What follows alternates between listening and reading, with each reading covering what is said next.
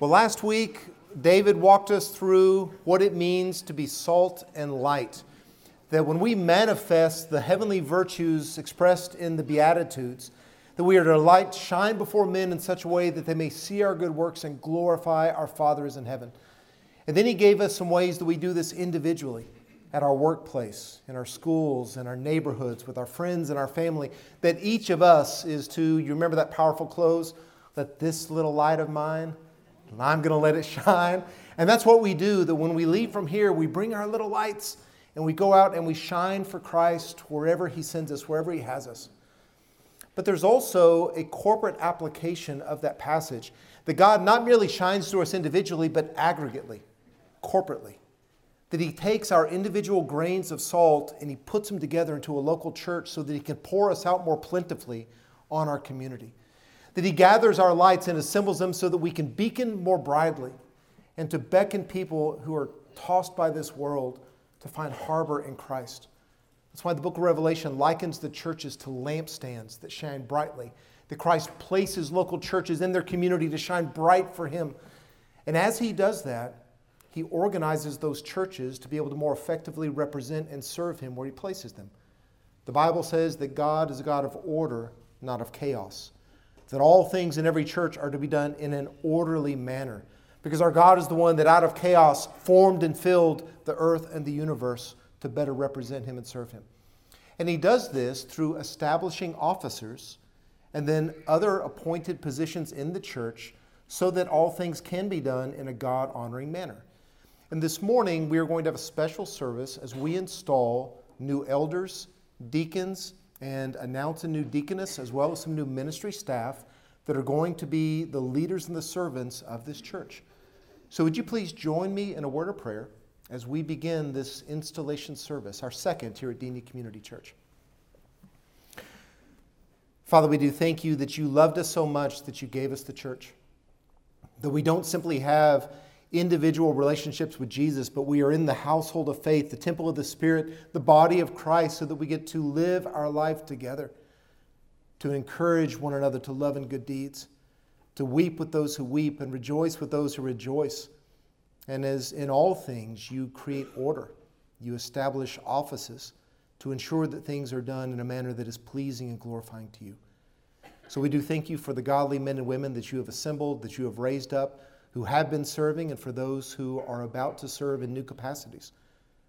Would you guard us from sin, keep us from the evil one, protect us from our flesh in the world, and fill us by your Spirit to be able to serve you faithfully where you've placed us. Guard this church, we ask, in Jesus' name. Amen. The office of elder is rooted deeply in the Old Testament. When God sent Moses back to Egypt, he told them to assemble the elders of Israel. Then when they went through the wilderness and appeared on Mount Sinai, it was 70 elders that represented the nation in appearing in a covenant to God. When God brought his people into the promised land, the tribes had elders over them. The territories had elders over them. We see elders in the palace. We see elders over the temple. There were these group of respected, godly, capable, wise men that God raised up to be the rulers of the people that they represented. This was true before the exile, it's during the exile, it's after the exile. In the time of Christ, we have elders over the Sanhedrin, elders over the individual synagogues. So it's not surprising that when God established the church, that he would ordain elders to place over it to lead those local communities. Wise, virtuous, capable, respected men from that community to guide that community in the ways of God. And we see this from the early days of the church in the book of Acts. It says in Acts 11, there was a famine in the land of Judea, so the church at Antioch raised funds to help their brothers and sisters, because one of the characteristic qualities of Christians is they help other Christians in need. And it says that in the proportion that any of the disciples had means, each of them determined to send a contribution for the relief of the brethren living in Judea. And this they did, sending it in charge of Barnabas and Saul to the elders. As early as Acts 11, we see elders in the church in Jerusalem that were the ones entrusted to distribute these funds on behalf of the donation of Antioch. When Paul went out on his first missionary journey with Barnabas, they did a half circle of church planting in Asia Minor, but then rather than completing the circle and doing more evangelism, planting more churches, they went back and revisited the churches that they had already established. And why? When they had appointed elders for them in every church, having prayed with fasting, they commended them to the Lord in whom they had believed. So on the first missionary journey, Paul and Barnabas would go into these towns, give the gospel, people would come, they would bring them into local communities, and then they went back later to see who were the mature, godly, capable leaders, even in this early stage, that would be the official elders. And every church had its own group of elders. When there was a confusion in the early church over the role of circumcision and obeying the Mosaic law, there was a controversy caused by some of Jewish descent who said, yes, embrace Jesus as the Messiah, but also be circumcised in order to be saved. And this was so controversial in the early Jewish heritage of the church that they sent representatives to Jerusalem. This is known as the Jerusalem Council in Acts 15. Notice the repeated phrase of who the authorities were. The brethren determined that Paul and Barnabas and some of the others of them should go up to Jerusalem to the apostles, which makes sense, they were the delegates of Christ, but also the elders. When they arrived in Jerusalem, they were received by the church and the apostles and the elders. The apostles and the elders came together to look into this matter. When they had decided the matter, they sent a letter to the brethren in Antioch, Syria, and Cilicia, the churches that had been planted on the first missionary journey.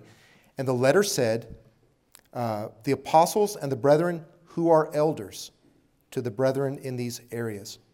And while they were passing through the cities after the council dispersed, they were delivering the decrees which had been decided upon by the apostles and the elders.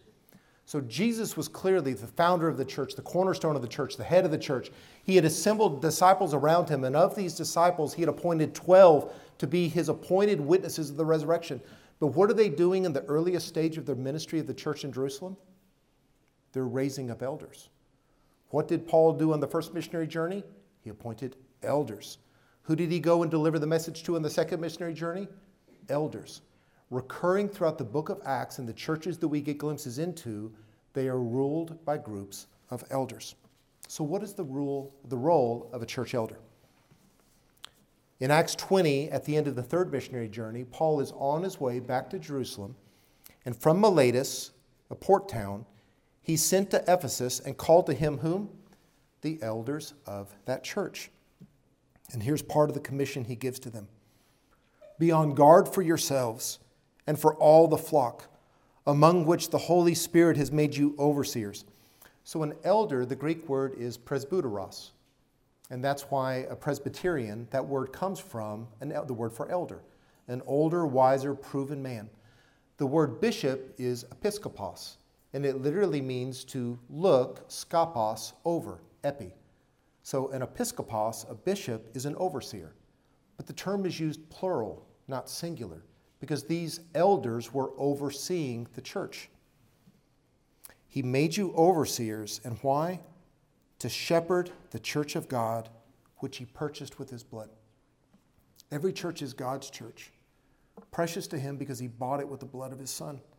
And in order to guard them, in order to oversee them, in order to shepherd them, to guide them in God's ways, to lead them in God's word, to keep those from straying, to prompt those who are straggling, he appoints elders who oversee them, who shepherd them, just like a shepherd would his sheep. The book of Hebrews says, obey your leaders and submit to them, for they keep watch over your souls as those who will give an account. So elders are leaders, and you're leading the church in order to keep watch over the souls of the saints in the church. Who's struggling? Who's straying? Who's afflicted? Who seems to be tempted by false doctrine? Who is wandering into immorality and sin? Who's causing conflict? And that's the job of a shepherd, is to be the spiritual overseers of a particular flock, like parents are over their children. That you care when they become more reticent to speak or more aggressive in their rebellion. When you see a change in a child's heart, you want to shepherd that heart. And that's what God gives elders to a church to do, is to watch over the souls as best we can, to make sure that they're healthy and thriving and growing and maturing and clinging close to God. And notice that terrifying last phrase, as those who will give an account. Elders of a church will give an accounting for how they shepherded the souls in that church. That's one of the reasons that we have church membership, is so that we know which sheep are ours that we're accountable for. If a bunch of classes go to a park for a field day, every teacher cares about every child that they see, but they're responsible for the children in their classroom. And so they need to know who's on my roster, who's on my list, because we give an account for those souls. Peter says this, I exhort the elders, plural again, among you as your fellow elder and witness of the sufferings of Christ, and partaker also of the glory that is to be revealed, shepherd the flock of God among you. This is the term pastor. This is where we get the word pastor. They shepherd a flock. So what does a shepherd do? He feeds the sheep. He leads the sheep. He guards the sheep. He prompts the struggling sheep. He tries to carry and to help and heal the infirm sheep. He guards them from the wolves. He looks out for sheep that are wolves in sheep's clothing. He does everything that's necessary for the well-being of that flock, because again, whose flock is it? It's God's flock.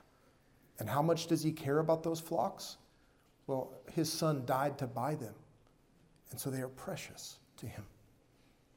And they are to do so exercising oversight, there's that word again, not under compulsion, but voluntarily, according to the will of God, not their own preferences or ideas, not for sordid gain, but with eagerness, nor yet as lording it over those allotted to your charge. It's not to be tyrannical. It's not to be dictatorial. It's not to be heavy-handed. There is authority, but it's not authoritarian, but proving to be examples to the flock. They are to be able to conduct themselves in such a way that people would be able to look and say, that's what the Christian life looks like.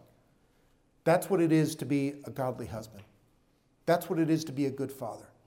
That it is to be a Christ-honoring educator or student or employer or employee, that they have to represent Christ well so that others can imitate their examples.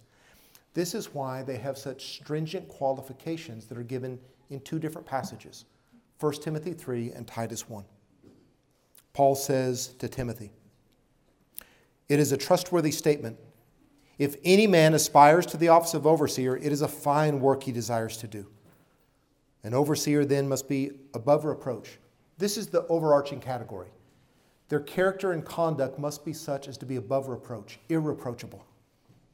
Specifically, the husband of one wife, which doesn't mean never divorced, but means monogamous, faithful to his spouse, temperate, prudent, respectable, hospitable, able to teach, one of the two abilities that are required of an elder, not addicted to wine or pugnacious, but gentle, peaceable, free from the love of money.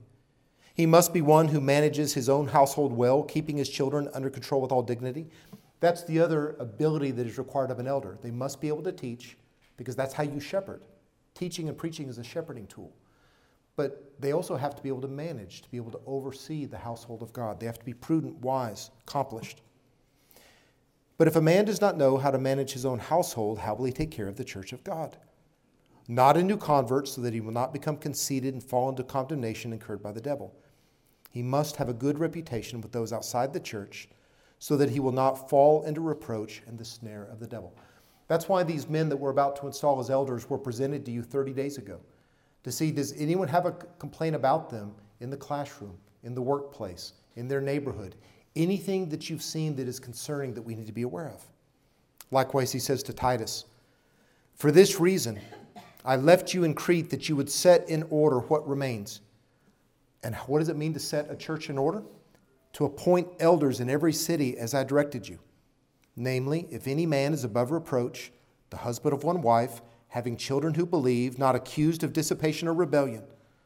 For the overseer must be above reproach as God's steward, not self-willed, not quick-tempered, not addicted to wine, not pugnacious, not fond of sordid gain, but hospitable, opening up their life, their home, their time, loving what is good, sensible, just, devout, self-controlled, holding fast the faithful word which is in accordance with the teaching, so that he will be able both to exhort in sound doctrine and to refute those who contradict.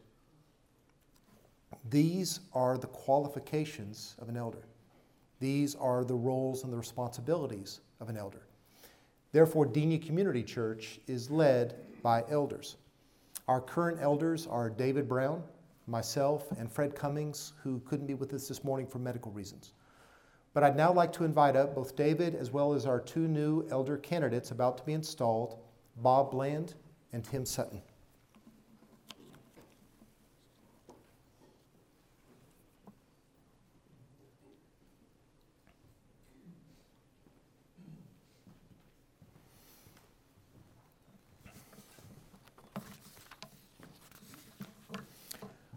Bob Bland was raised in a Christian home in Colorado, gave his life to Christ at 15, and has walked with his Lord ever since.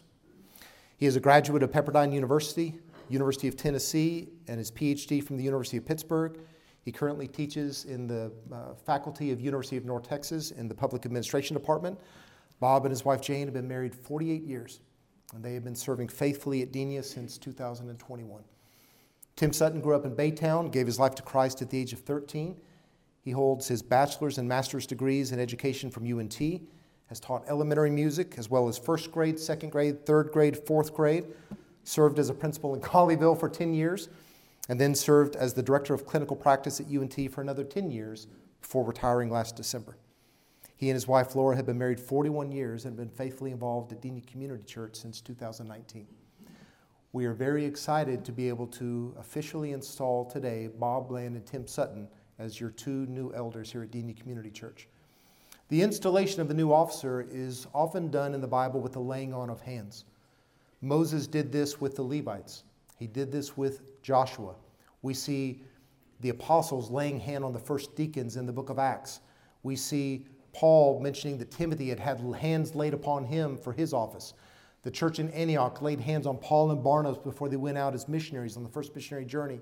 Paul instructs Timothy to not lay hands on a man too quickly, which means you do lay hands on a man when it's appropriate.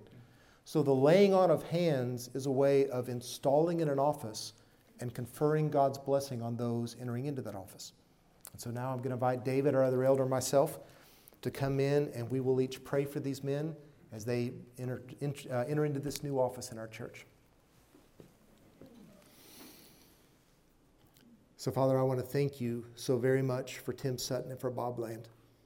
I want to thank you for the decades of faithfulness in their marriage, in their parenting, in the workplace, in their churches, in their community. I want to thank you for lives of integrity, of sacrificial service. I want to thank you for their commitment to Christ, your word, your family, and Lord, for the skills and the abilities you've given them, for their provenness to be good servants and stewards, and for their willingness to undertake this sober office. Would you give them in this coming season a special intimacy with you in your word and in prayer? Would you let them walk closely with Christ? Would they experience the Spirit in powerful ways? Would you give them wisdom and discernment in every decision made? Would you give them power to do whatever you call them to accomplish? Guard and keep them from the evil one. Let them represent you well. Lord, thank you for these men. Bless them. Use them. Glorify yourself through them, I ask. Father God, we thank you for Bob and Tim, and Father, this body needs them. Father, we need shepherds. We need men who will come and love well and live well and serve. And so, Father, I pray that you would use them for your purposes, to your glory. Pray that they would be good protectors. They'd be good shepherds. Pray that you would guard this church from division, from sin and disqualification. Father, pray that these men would be protected from the enemy. Father, guard their marriages, bless their lives. And Father, use them, help it overflow to others that you would be honored and glorified. So Father, thank you for these men. Just use them greatly for your glory. In Jesus' name we pray. Amen. Amen. Ladies and gentlemen, Bob Bland and Tim Sutton, your new elders. Thank you. Thank you, brother. Can I trouble you to hand me a water? Can I trouble you to hand me a water? So you know, the elders meet every Wednesday morning from 6:30 to 8, where we pray for you, where we talk through the business of the church, where we try to see who is hurting that needs help, who is discouraged that needs encouragement. How can we serve y'all well? If at any time you would like to come and visit with your elders, have something prayed over by your elders, you're welcome. And so contact me, please, and I will schedule that and coordinate that. But we are here to serve you. We are here to shepherd you. And I now want to bring up as well some of your responsibilities to your elders.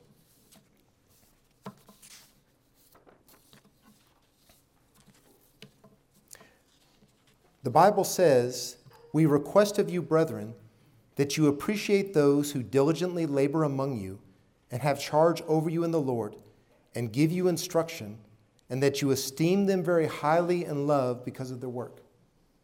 The Bible commands a church to appreciate its elders, to esteem them highly in love, because this is an awesome office. It keeps you up at night. The phones ring at all times, and these people will be there by your bedside or hospital room or wherever there's a need. So we need to appreciate them, to esteem them, to love them. It says that we are to remember those who led you, who spoke the word of God to you, and considering the result of their conduct, to imitate their faith. The elders are to be role models, and we're to aspire to imitate them to the extent that we imitate Christ. Paul said, "Be imitators of me as I am of Christ." To the extent that my conduct is Christ-like, then imitate that conduct. So we are to imitate them, to learn from them, to remember them. It says, "The elders who rule well are to be considered worthy of double honor, especially those who work hard at preaching and teaching. For the scripture says, 'You shall not muzzle the ox while he is threshing, and the laborer is worthy of his wages.'" That there are elders who devote themselves full-time to that calling. In our culture, we designate them pastors. So a pastor is another elder, but here at Dina, they are the ones who are serving vocationally in that capacity. But in the elders' meetings, it is a group of peers who are praying and meeting and deciding together, not elders serving a singular pastor. But there is a biblical mandate to support those. The Bible says in 1 Corinthians 9 that God intends those who proclaim the gospel to get their living from the gospel. And so churches support their pastoral staff. It says in Hebrews 13, "Obey your leaders and submit to them, for they keep watch over your souls as those who will give an account. Let them do this with joy and not with grief, for this would be unprofitable for you. Pray for us, for we are sure that we have a good conscience, desiring to conduct ourselves honorably in all things." There is authority in every area of life. Children submit to parents, wives submit to husbands, church members submit to elders, citizens submit to governing authorities. We are all under authority and we all exercise some authority. And in the church responds to the decisions made by the group of elders. And that's why we need your prayer. John Calvin, his institute, says, "Are you unhappy with your pastor's preaching? Then pray for him. Pray for him. Don't criticize him. Pray that God would give him instruction and an improvement and an unction." And so we need your prayers. We pray for you. We ask your prayers for us. And then just a reminder from Ephesians 4 that the reason God gives some as apostles, prophets, evangelists, pastors, teachers is for the equipping of the saints for the work of service to the building up of the body of Christ. The relationship of a congregation to its leaders is not customers to its waitstaff. It's not spectators to the athletes. The pastors, the elders, the ministry staff of a church are the trainers and the coaches to equip the saints to do the work of the ministry. God intends every member of the family to fulfill their role. Every member of the body has a function. Every part of the temple has a place. And so the reason that we are going to be doing small group Bible studies and discipleship, and we sit under the teaching of the Word, is so that you will be equipped to use the spiritual gift that God gave you to fulfill His purposes through you in wherever He sends you. But the church is who accomplishes God's purposes, not the church spectating while a few men and women run themselves frantically and frenetically into exhaustion trying to do the work that was intended for the many. The work of the elders is to equip the saints for the doing of the work of ministry. There's a second office that also helps the elders in this. We get its origin in the book of Acts, chapter 6. It says, "Now at this time, while the disciples were increasing in number, a complaint arose on the part of the Hellenistic Jews against the native Hebrews because their widows were being overlooked in the daily serving of food. So the 12 summoned the congregation of the disciples and said, 'It is not desirable for us to neglect the word of God in order to serve tables. Therefore, brethren, select from among you 7 men of good reputation, full of the Spirit and of wisdom, whom we may put in charge of this task. But we will devote ourselves to prayer and the ministry of the word. The statement found approval with the whole congregation. They chose Stephen, a man full of faith and of the Holy Spirit, Philip, Prochorus, Nicanor, Timon, Parmenas, Nicholas, a proselyte from Antioch, and these they brought before the apostles, and after praying, they laid their hands on them. This is the origin of the office of deacon. The word deacon means servant. The verb form means to serve. And these were those who were going to serve in practical ways, not that the elders were above serving, but so that they could devote themselves to the service of the word and to prayer. And so God establishes deacons and deaconesses in order to serve in practical ways so that the elders are freed up to dedicate themselves to the ministry of the word and to prayer. The qualifications for a deacon or a deaconess are much the same as that of a deacon. Deacons likewise must be men of dignity, not double-tongued or addicted to much wine or fond of sordid gain, but holding to the mystery of the faith with a clear conscience. These men must also first be tested. Then let them serve as deacons if they are beyond reproach. Women must likewise be dignified, not malicious gossips, but temperate, faithful in all things. Deacons must be husbands of only one wife, monogamous, faithful, and good managers of their children and their own households. For those who have served well as deacons obtain for themselves a high standing and great confidence in the faith that is in Christ Jesus. They're much the same. The distinctions are the teaching of God's word and the oversight of God's affairs in the church.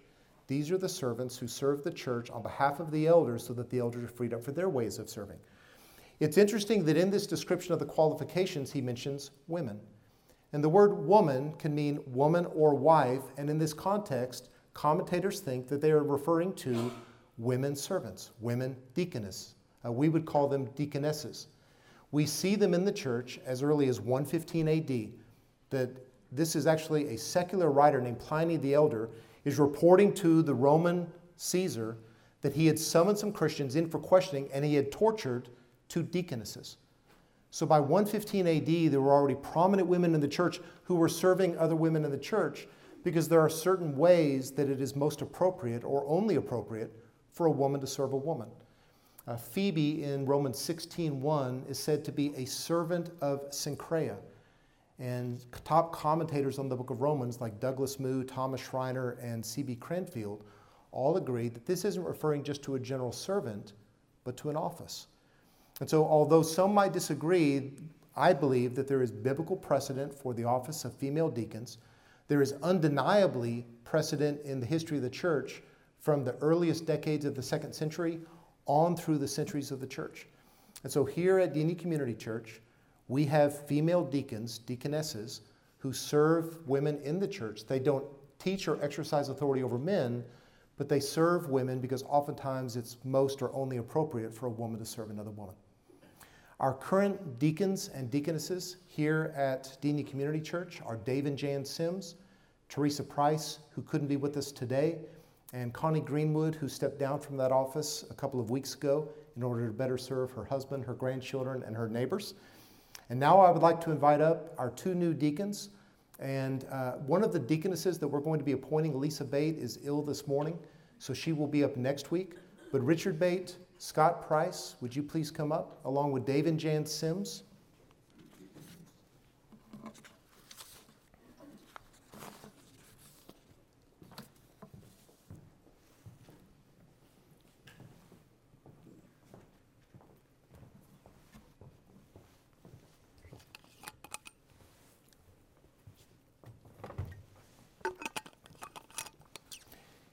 Our church was formed meeting in homes in September of 2018, and in October, the Prices showed up, along with the Sims. So they have been here since the very foundation of the church. Hard to say where Scott is from. He grew up in Sanger, but has lived in 27 cities since. And Scott is a servant everywhere. He's the poster boy for what a deacon looks like. And so we are very grateful to have Scott join his wife, Teresa, as a deacon and deaconess couple in our church. Richard grew up in Richardson, and he has his degree in finance from the University of Texas, Austin. He is going to be serving in a special capacity as deacon of finance in order to do a lot of the bookkeeping of the church to free up the elders for more pastoral shepherding matters. So he is well qualified and has already been serving this way in certain capacities, but now is going to be serving in a special designated role in handling the depositing of checks, the paying of bills, handling of reimbursements, and the myriad of affairs that are growing in this growing church. And so I would now like to invite David back up, as well as Bob Bland and Tim Sutton, our new elders, to lay hands on our new deacons.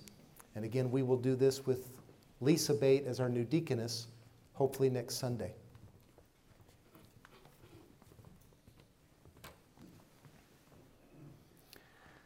Father, we want to thank you for the faithful men and women who are model servants, who serve so joyfully, selflessly, sacrificially, faithfully.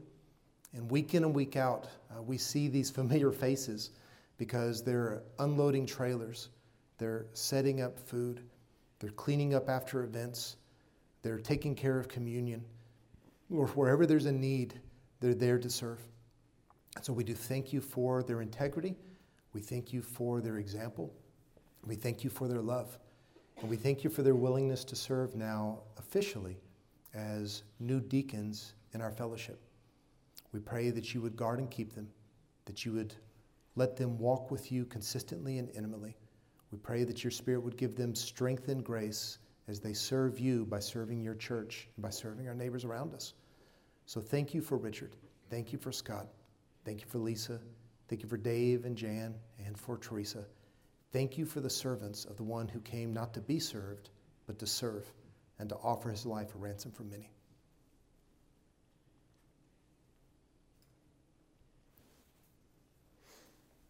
Father God,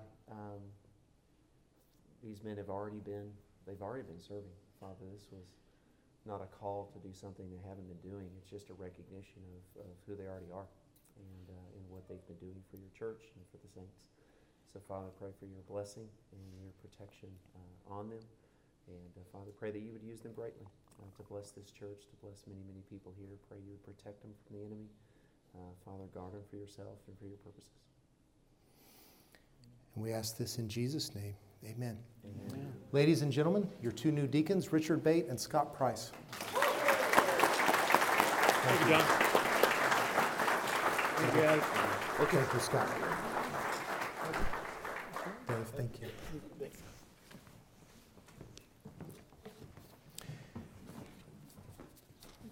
These are the two official offices that we see in the New Testament: elders, deacons, and deaconesses. This is why in Philippians 1, Paul addresses to the saints who are in Philippi and also the elders and the deacons. But then we also get mention of other ways of serving, of other functions. There's evangelists, apostles, prophets. In church history, there have been readers at a time when literacy was less common. There have been music directors, youth pastors. So even though these are the official, explicit offices of a church, churches have historically had other offices as well. And here at Dini Community Church, we have a category of part-time employees and full-time employees that are ministry staff. And I would like now to introduce them to you and announce a couple of transitions in them. So Paul Buford, Jake Galbraith, Chris Cobble, Zach Ripple, and Becca Guest, would you please come forward?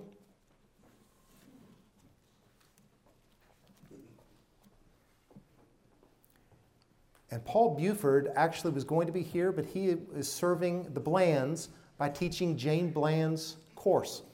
But our Denia Kids ministry is directed by Paul Buford, and he and Leslie give us part of their hours each week in order to serve our little ones. And so many of you don't recognize Paul because he's always serving in the gym, in the library, in a classroom. But we are so grateful to have that man who has his degree from DTS in children's ministry. And they have so many decades of experiencing loving little ones that we are very, very grateful for the Bufords. Zach Ripple has been leading us as our music director for 2.5 years. Yeah.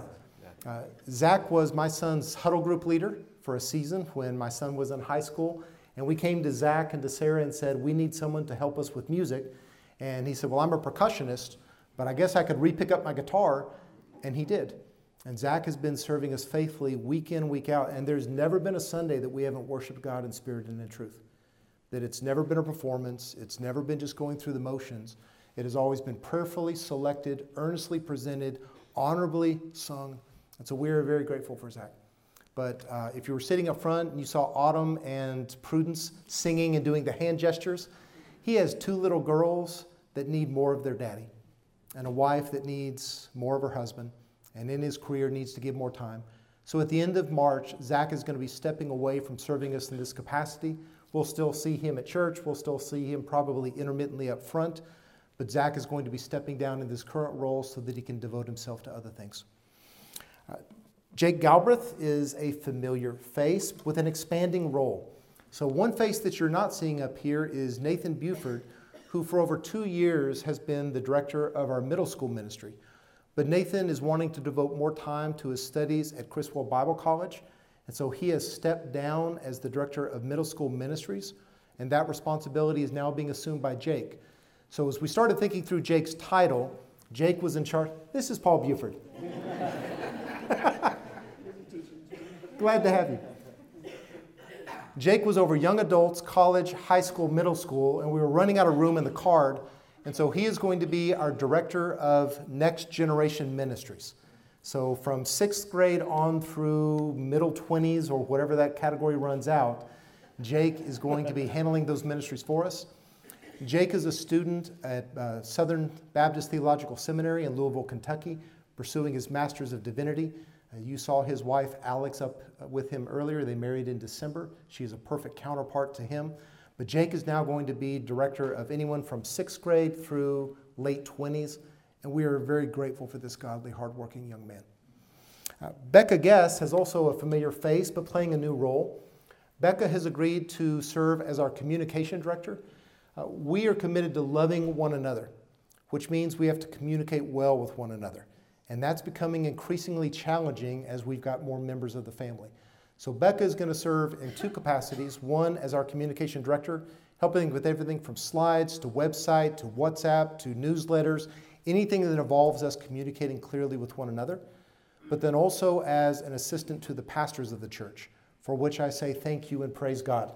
So for a long time, I was doing everything from picking up baptismal rolls to printing out baptismal certificates. And it's time for me to have more time in other areas. And Becca has been such a blessing already. But starting in January, she's now giving us 3 full days of her work week to be able to serve us in these 2 capacities. And finally, a few weeks ago, we were happy to announce Chris Cobble as our new associate pastor. He begins his new roles officially on Wednesday, March 1. But he was here opening up this morning. He was here setting up the last couple of weeks. Chris hails from Tennessee, Greenville, Tennessee. He and his wife Antonia came to Denton in the late 90s. Chris and I worked together at Denton Bible Church's missions office for 15 years before I left, and he is now leaving the missions office to be able to go not broad but deep.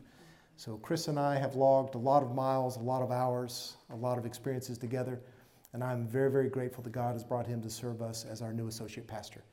And so, ladies and gentlemen, may I introduce you to your ministry staff of Denia Community Church. And y'all can sit down.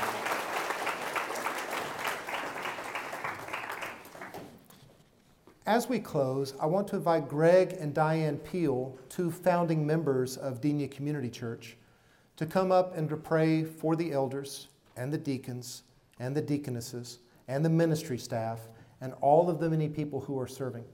So back in January of 2018, there was a meeting in a living room to see if God was leading us to start a new work in this neighborhood. And among the 12 people sitting in that circle were Greg and Diane Peel. And so they have been faithful servants here from the very beginning, before there even was a church. And on behalf of the congregation, would you please pray with them as they lead a prayer for the leaders of the church?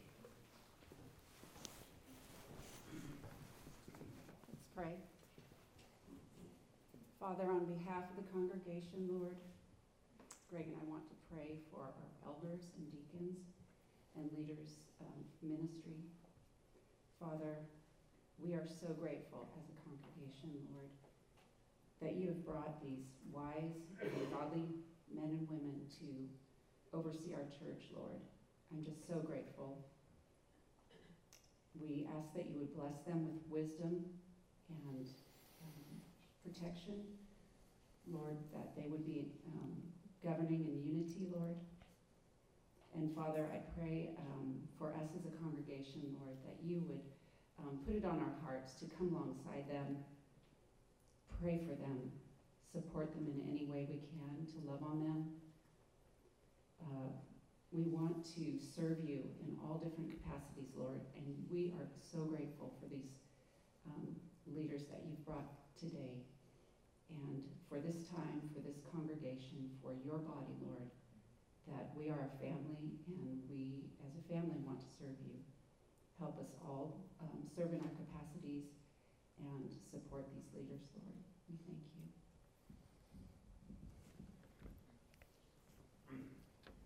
And Lord, I also just thank you for your amazing, abundant blessings. Going back to that first meeting in the living room, the 12 of us, and to see this grow into more than 200 people coming to church. And Lord, we just thank you for how you are growing your church here in Pena. We thank you for the vision that brought this about. To serve you and to love you and to love well. And thank you so much for these men and women that have been serving you and now will serve you in this new capacity as elders, deacons, and the staff at Denia. I pray for us as a congregation that we would lift them up regularly, Lord, that we would pray for, as Diane said, their unity, pray for their wisdom, pray for their daily walk with you, Lord, that they would be the light on the hill for Denia community, but also for us as a church, as their sheep to follow. Lord, just pray that you would continue to bless and grow this church, and we pray that we would serve well alongside these new leaders. And we ask these things in your Son's precious name. Amen. Thank you. Thank you. And of course, the many people who are here serving as volunteers, who serve in so many capacities, we could bring up face after face and person after person. But thank you for your prayerfulness, for your commitment, for your service, for your love that has made this church what it is. Would you please now join me in a word of prayer as we conclude and then sing praise to our God. Father, we thank you for the church. We thank you for the body of Christ, the temple of the Spirit, the household of faith. Lord, we thank you that you have planted this particular church, and we acknowledge that we belong to you. This is your work to be done by your power, for your glory. Lord, would you keep us humble and holy? Would you keep us compassionate and merciful? Would you keep us righteous and wise, faithful and prayerful? And would you grant us the grace to love you with all of our heart, soul, mind, and strength, to love one another as Christ loved us, and to love our neighbors as ourselves, that they might come and join the family of God. And we ask this in Jesus' name. Amen.